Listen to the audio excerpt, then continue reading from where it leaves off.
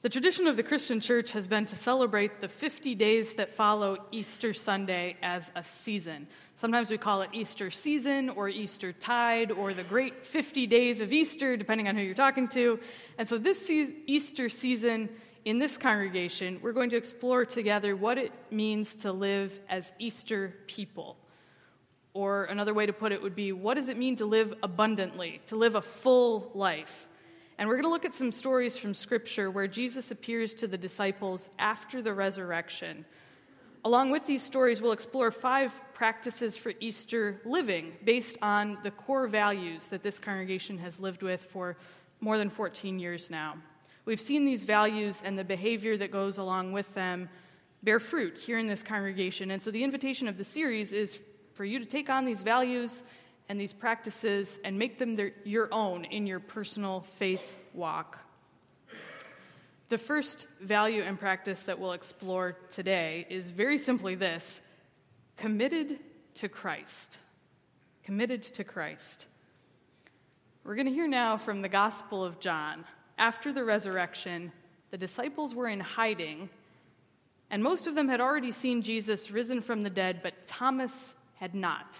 And that's where our story picks up. Now Thomas, also known as Didymus, one of the 12, was not with the disciples when Jesus came. So the other disciples told him, "We have seen the Lord."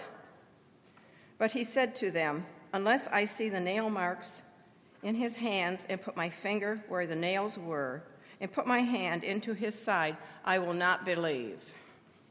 A week later, his disciples were in the house again, and Thomas was with them.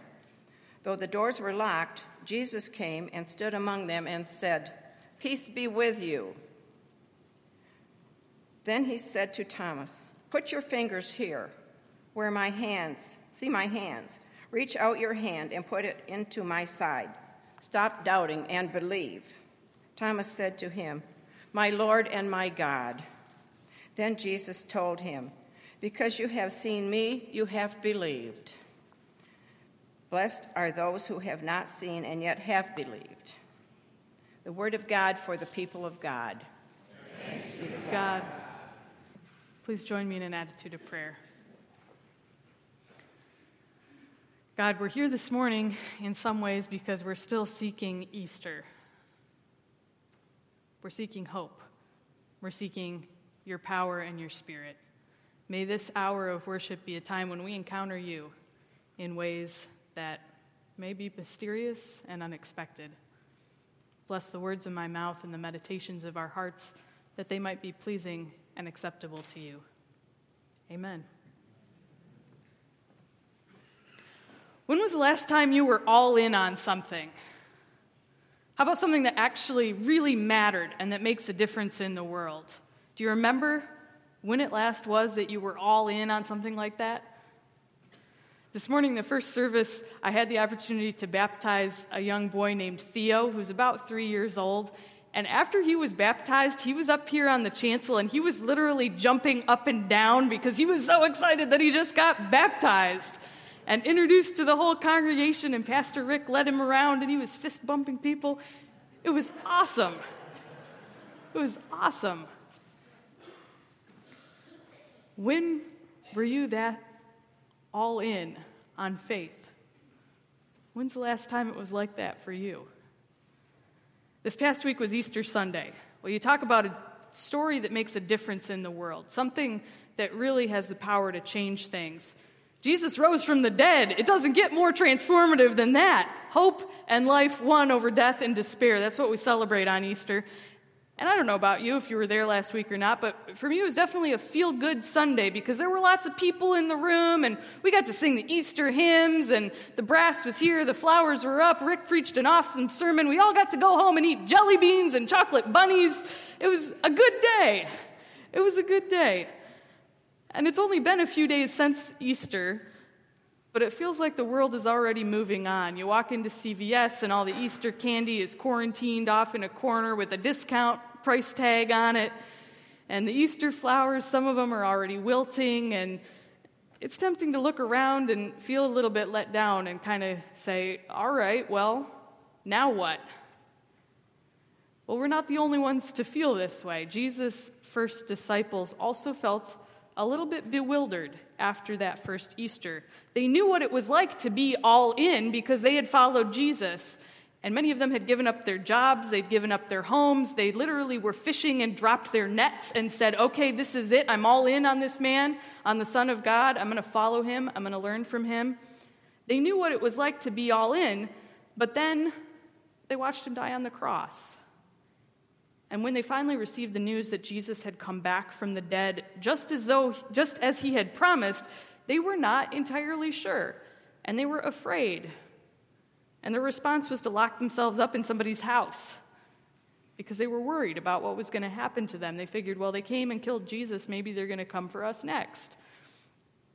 And so despite all the doors being locked and these disciples being terrified, Jesus appears in their midst and says, "Peace be with you." And he shows them his scars, and he breathes the Holy Spirit on them. And you would expect that this would be an amazing moment of transformation for the disciples, and it would launch them out into the world, and they'd start preaching the good news, and they'd be ready to go all in again for Jesus. But Susie read the scripture for us this morning, and we're told that it's 8 days later, and they still haven't left the house.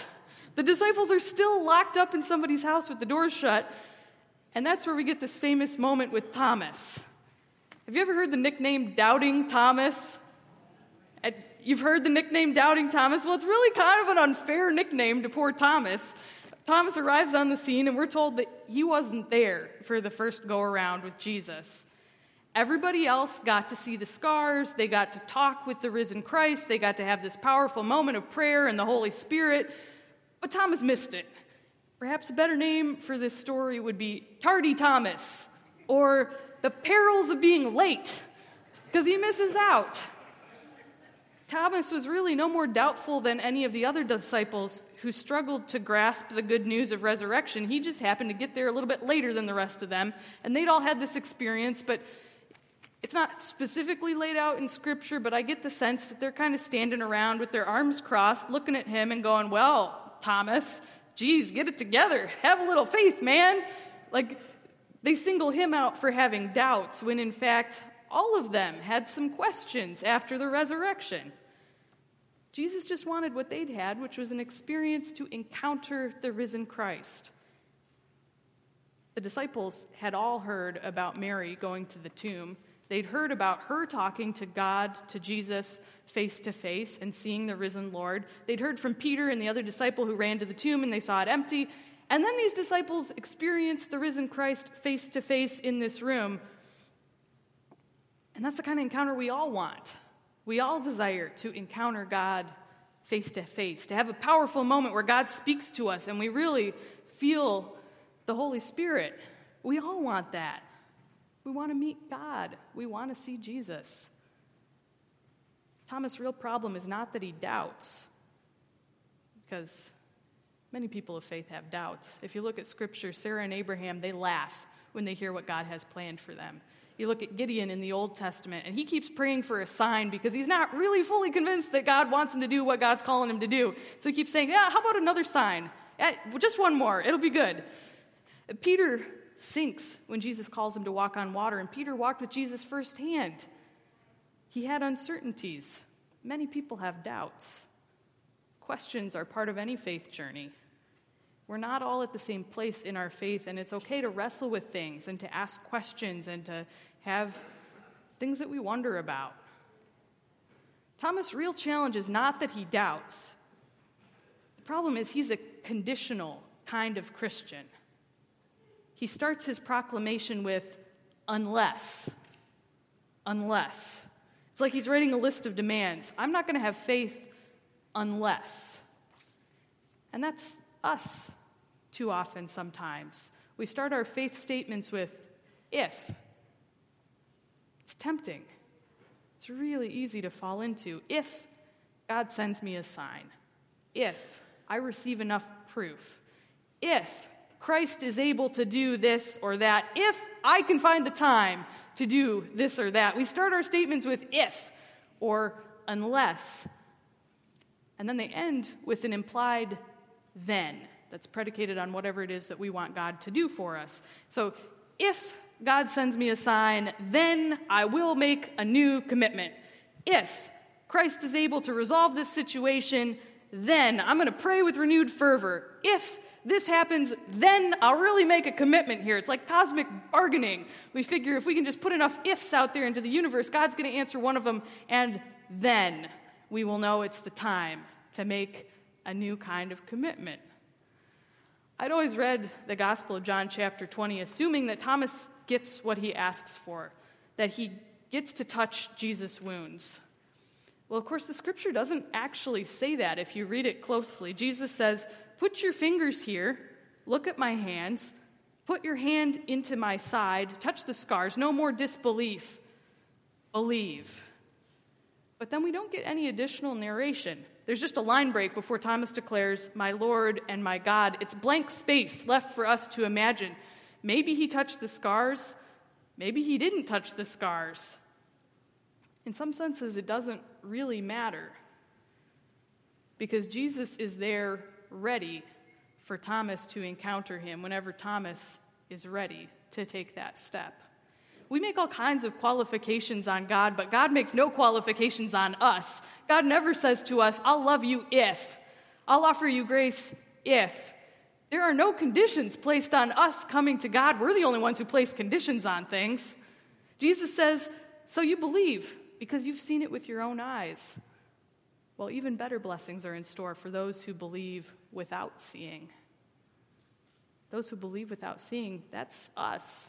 We're not going to walk with Jesus in flesh and blood in that same way that those first disciples did. But we have faith nonetheless. We experience God nonetheless. We have powerful encounters with the Holy Spirit, despite the conditions that we place on ourselves and on God. What would it mean for you to be all in for Jesus?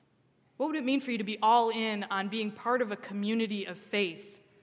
Or all in for God, for prayer, for scripture reading? Depending on where you're at in your faith journey, the question may take different forms and have a different answer. But what would that mean to give your all to this question of faith? What would it mean to say yes to God without condition? Setting aside all those ifs and unlesses. I had the opportunity to attend Table Talk this past Wednesday, and there were a few of you here from this congregation that shared your thoughts on what it means to be committed to Christ, what that looks like to live an abundant life, a life that's full of Easter, that's committed to Jesus. And people shared things like serving others, loving one another, reading Scripture, especially those stories of Jesus, coming back to those time and time again, praying, attending worship, sharing in the sacraments, intentionally wrestling with questions of faith.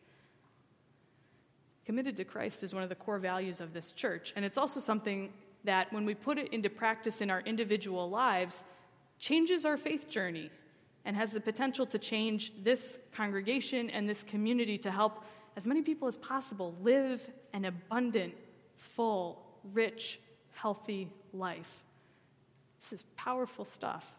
This is, in some cases, life or death stuff that we're talking about here.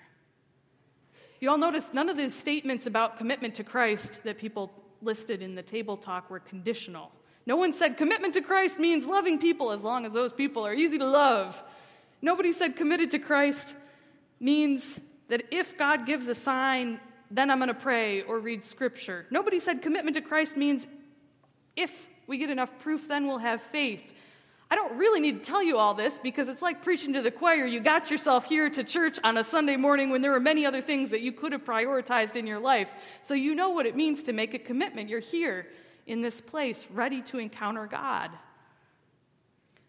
We place all these human conditions on faith and on God, and we wait around as if we need our list of demands to be met before we're going to encounter the holy. We say things like, if my prayers are answered, then I'll start to pray more. We all function that way sometimes, like Thomas does. We're looking for these human criteria to be met, and we feel like before we can say yes to encountering faith or joining a new faith community or reading our Bible, like We need these check marks to be met. Well, the truth is we don't have to have all of our questions answered to have a commitment to Christ. We only need to shake the specter of unless, of if. We have to set those things aside. This congregation knows well that our Wesleyan tradition encourages us to use logic and reason as we approach the world and we figure out the answers to ethical questions and faith-based questions. We seek to bring our intellect to conversations about faith. We want to read and study and talk with one another, and the more we learn, the more we will grow in faith. We really want to wrestle. We want to bring our questions. We want to talk about our doubts and walk together in faith. Jesus himself taught lessons full of questions and multiple interpretations. This congregation knows what it means to ask good questions. That's part of a faith journey. That's part of our commitment to Christ, is asking the right questions, really struggling with things. Commitment is not about certainty. It's about getting past all the conditions that we put on our faith. The truth is this: there's no church that you're going to go to that's going to be perfect. There's no Christian you're going to encounter that doesn't have scars. No faith comes entirely without questions. If those are our conditions, we're going to be disappointed. Ultimately, a commitment to Christ is a call to drop the conditionals, to put ourselves in a place where we are ready to seek and encounter that which is holy, to offer ourselves to serve others, even if we don't know how that person's going to respond. Are they going to be thankful? Are they going to say the right thing? Are they going to do what we think they should do with their lives? We don't know, but we serve them anyway, because we don't look to the if. A commitment to Christ is to be all in on a message of hope that changes everything in this world. A commitment to Christ is to be all in for loving everyone equally, regardless. A commitment to Christ is to be all in on the belief that resurrection and transformation can happen to anyone, regardless of how broken they may seem to be on the outside. That's a commitment to Christ. That's what we commit to as people of faith, because God brought Jesus back from the grave. And even if, like Thomas, we don't fully understand it, we want to be part of it. That's the kind of message of hope that we want to be part of. And so we commit to resurrection even though we don't fully understand all the ins and the outs. And we may never understand in this lifetime until we see God face to face. In a moment, about a dozen young people from this church are going to affirm their faith. And they're going to make a commitment to join this church, to join all of you on your walk of faith. And they've spent the last year attending classes and going on field trips to different faith communities, meeting with their confirmation mentors who are seated over here in the front. And there may be things that they have lingering questions about as they sit here in the pew this morning. There may be things about this congregation or about the United Methodist Church as a denomination that they hope to see change in the future. Well, me too. Hopefully all of us have things that we hope will change because we're moving on towards perfection. Today, these young people, despite whatever questions they may bring, whatever other burdens they may carry, they're about to make a commitment to all of you and to God. And we're going to ask them questions about their faith, and you all will get a chance to renew your vows to participate in the life of this church and your commitment to Christ. So as we journey together through this next moment of confirmation, through the Easter season, I want us to consider the conditionals that we're carrying around and let them go. What ifs have been holding you back? What unlesses have you been holding on to? What is keeping you from committing more fully? Whatever that looks like to you at your point in your faith journey. This is the time. This is the moment to make a commitment to Christ. A commitment to Easter. A commitment to hope. A commitment to living more fully in this life, in this congregation. This is a season to be all in. Let's make that commitment.